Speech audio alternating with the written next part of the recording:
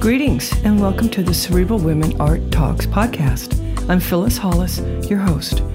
As an extension of my Instagram page, Cerebral Women, this podcast offers insights into the visual art world. I interview artists, mainly artists of color and female artists who will freely articulate what inspires their creativity. In addition, you'll hear interesting perspectives from dedicated art professionals who work with artists and the art institutions that feature them. I'm confident that collectively, these individuals will indeed stimulate your mind as they do our eyes. Please know these interviews are conducted in my Manhattan apartment, so please forgive the background sounds of city life. Welcome to the Cerebral Women Art Talks podcast. In this episode, I feature Baltimore-based painter and fiber artist Stephen Towns. His work explores how American history influences contemporary society. Originally from South Carolina, Stephen received a Bachelor of Fine Art in Painting from the University of South Carolina. His work has been exhibited in several venues, including the National Museum of African American History, the Baltimore Museum of Art, the Westmoreland Museum of American Art, amongst others. His work has also been collected by the Smithsonian National Museum of African American History and Culture, the Baltimore Museum of Art, the Nelson Atkins Museum of Art, and the Flint Institute of Arts, to name a few. His work has been featured in several publications that include the New York Times, Art Forum, Culture Magazine, and others. Enjoy this episode featuring painter and fiber artist Stephen Towns. Stephen, I'm delighted to feature you on my Cerebral Women Art Talks podcast today. Welcome. Thank you. Thank you for inviting me. When did you discover your artistic passion? I think when I was young. I am one of 11 children, and I was always sort of the shy child, even in my family, even in school. And so I felt like the most important way for me to express myself was through drawing. It was something that was embraced by my art teachers and my family, even though my family have never known any famous artists or knew about the arts. It was something that was embraced by them. Was there a particular artist that influenced you early on? No, because I didn't know very much about the arts. But I would say as I grew older and I started learning about the arts, one of the artists that influenced me was Marie Cassatt, especially her paintings of mothers and children. Just seeing the warmth in her paintings and the connection between the people that were being depicted in the paintings really sort of influenced me. And that's why when I make my work, I want the viewer to have an experience that they're in this intimate place, because that's how her work made me feel. And what materials do you use in your work? Well, I started out with watercolor, as many artists do. For me, it was sort of working with what I could afford. And then I learned oil painting in college. And now I've incorporated quilting into my work. When I was in college, my professor was very much interested in religious paintings and Renaissance paintings. And that's how I began incorporating a lot of gold leaf and metal leaf into my work. So when you see my paintings, you'll see them often. There's gold in it, some sort of reflective material, and a lot of it is oil painting. And I have sort of these themes that show up in my work. One is like a reflective material. The reflection is sort of my evolved view of God. God is sort of all-encompassing, reflective, and off of everything. You'll also see some sort of insect like a butterfly or some animal like a bird. And for me, that represents spirituality. Sometimes the figure is surrounded by it. Sometimes it's in front of them. And then you'll often see these figures, these sort of stoic figures, Black figures, and they are kind of like representations of myself. So in my work, I try to paint these people in sort of regal spaces. They're Black people, and sort of show the beauty of Blackness and our importance in this country. Are there feelings that overwhelm you as you start to work on a new piece? I often work from archival photos because it's sort of a way of me depicting history so it doesn't get lost. And there's often, for me, it's like discovering the relationship between the person being photographed, the photographer, and sort of having a conversation with those imaginary conversations with those people, and trying to just show the beauty of the person and what the person is trying to communicate.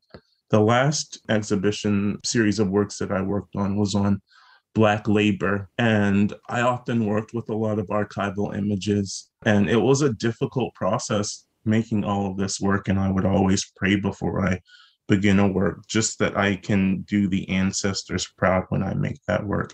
It can be overwhelming when you start a piece for me, but I feel like I just sort of look to the ancestors to guide my hands, to guide my thoughts so that I can portray them in the best way that's possible for me. And do you listen to music while you're working? Yeah, I often listen to music and I often listen to books and podcasts. A lot of my work is researched and I learn about a person, learn about their history.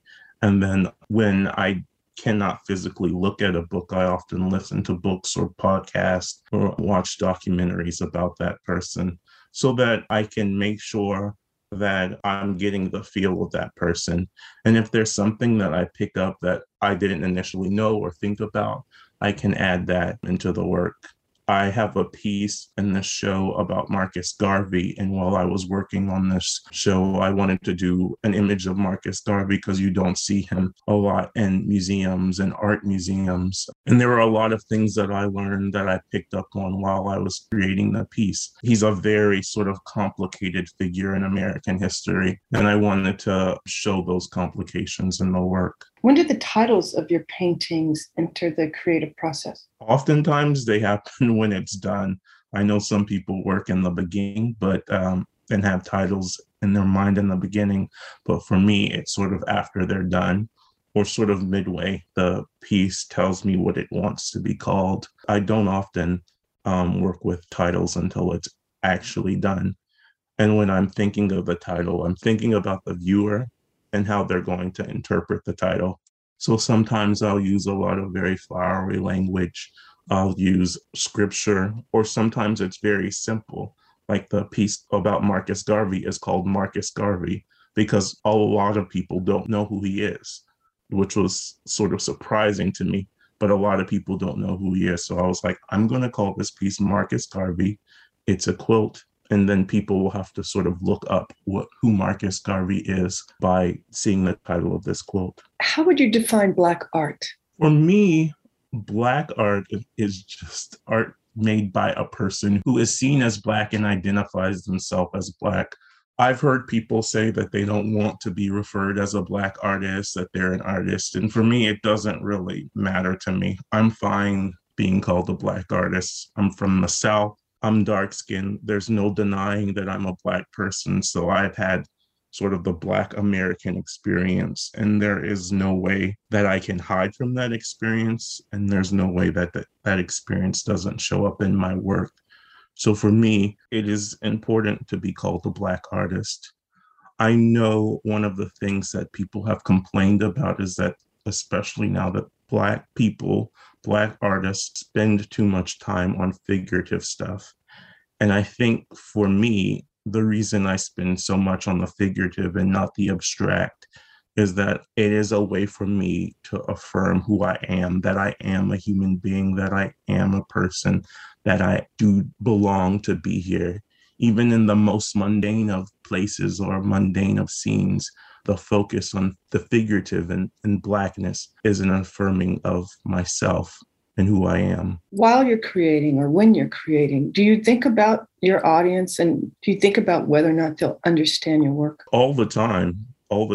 I'm one of those artists that sort of think about the art, the audience, and what they're going to see and making an image beautiful. I know some artists don't want to worry about the artist, don't care if something is pretty or not, but I always want pretty things. I was sort of never in a space where I could have nice things. And so for me, I like to make things nice and I like people to see beautiful things. And so I'm always thinking of the audience and how they're going to interpret this. I may have wanted to do something one way, but I look at the work and it says, well, it's not really saying that. And then I have to change it. And often I'll have other people look at the work and tell me what they see. And if they don't see what I see, then I have to sort of modify things so that what I'm trying to say is being communicated. I'm not a person who feels bad about critique. It's like, okay, that hurt my feelings, but I have to get over it and I have to make the work so that it's communicating what I want to say. What does your workplace look like, your workspace? Well, I have just been in the process of moving because the building that my studio was in was sold. So I am currently working out of my home. So in my basement, it's sort of very organized right now because I'm not working on anything. But when I am working, it is chaos. I do quilts and then I do paintings. And when I'm working on quilts, that's all I'm working on because I don't want the paint to contaminate anything. So you'll see beautiful patterns and fabrics and everywhere. And then when I'm working on paintings, you'll see paintings sort of strewn all over the place because I always work in multiples. I never work on one piece at a time. I'm working on 5 pieces in a series at a time because all of my work is very sort of, there are procedures, there are things that need to be done. So I can work on one thing one day, work on another thing on another painting another day. And it's just a whole process. And what are you excited about now? I am excited about the show that I currently have up called Declaration and Resistance. It's right now, it's at the Westmoreland Museum of Art, and it'll be traveling to Boise and Winston-Salem later on. As I said, it's been a labor of love. I worked through it during coronavirus, the whole pandemic, and it helped me through the pandemic. And so seeing this work up now, having such a positive reception that I've had, it's really exciting for me. And so I love the work.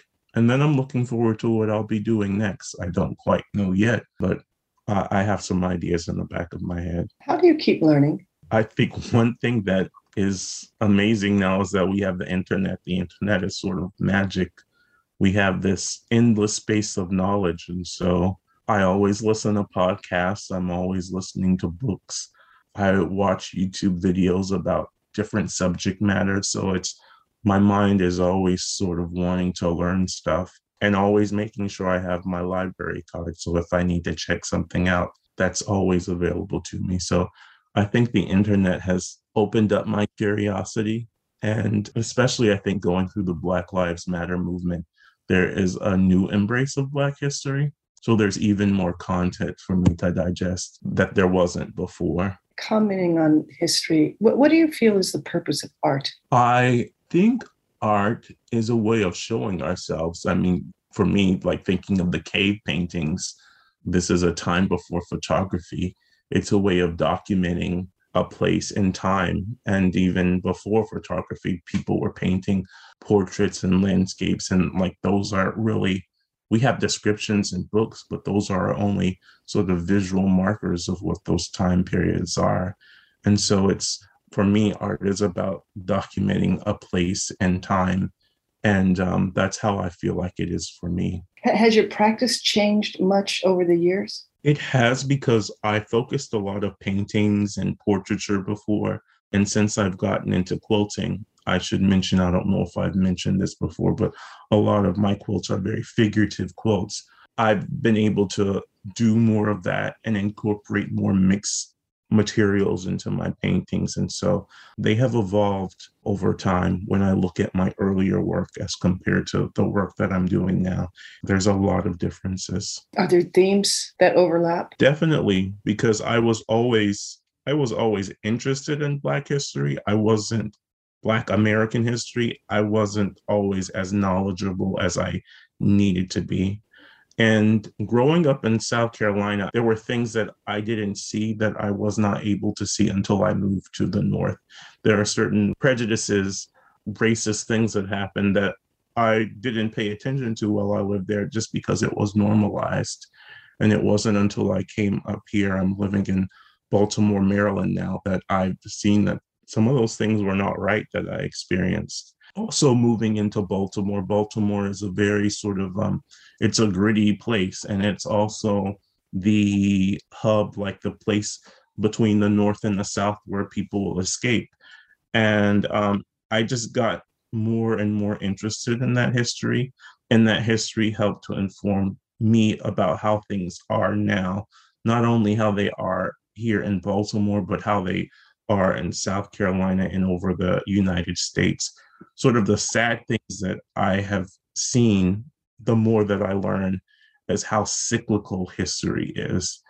And when bad things happen, part of me goes, that's humans being humans, because this had happened before. If you weren't a visual artist, what other profession do you think you'd probably pursue? Well, I am a person that has not had a traditional sort of visual artist. I went to university, and then after I left the University of South Carolina, I had every and any odd job. I worked in restaurants, I worked in retail, I worked in factories, I worked in after-school programs. So it was not sort of an easy rise for me. This has sort of been a long, slow, good, bad process. And so it's really difficult for me to say that, because I just stopped working full time probably like 3 or 4 years ago. I was working at a university in an office. And so I have just been one of those people that has always worked. And because I didn't know about anything or didn't have the connections, I would work where I could find a job. In fact, the reason I came to Baltimore was because of the 2008 crisis. Everybody was losing their jobs. I lost my job, and I had to come somewhere where I could find work. And I was unemployed for like 2 years before I found work. So that's a long answer, but I've just been one of those people that's always just worked where I could and where I could find a job. And I've always done art. And luckily, I'm in the space where I can focus on my art full time. And what do you enjoy most about being a full-time visual artist? I enjoy the amount of time I'm able just to spend with the work and the amount of time I'm able to learn. I also am able to have people help me with quilts. And so like being able to spend time with my studio assistants when we're working on the quilts together, and just spend time in work and beauty and materials and the tactile objects and learning. It really is an honor to be able to do that. And I'm lucky. I feel very lucky that I'm able to spend my time doing this right now. Earlier, you commented that you use metals. Mm-hmm. Do you recall what sparked that idea? Well, it was my professor in college. He did a lot of work around the Renaissance and religious iconography, and he would often have students recreate those paintings. And so it was him who introduced me to the process of using gold and metal leaf in work. And that's when I began incorporating that sometime in the early 2000s. And I just loved how beautiful it looked, reflecting off materials. And it felt very precious to me, just like the people in my paintings are precious to me. That metal is too. They're like jewels. Beautiful accent. Thank you. I've really enjoyed this conversation. This is going to be our last question, and that is, how do you want your art to impact the way people think? I am often thinking about how Black people are looked at in America, and I've researched some of the horrific images of how people were depicted. I grew up in the 80s, and I think of some of like the depictions that I've seen in like old Bugs Bunny cartoons and Tom and Jerry cartoons, and it's like, wow, this is not that long ago that we were depicted that way. And I'm also very conscious of how I am depicting Black people in work. And so in my work, I want to show the beauty of us. I want people to know that we matter.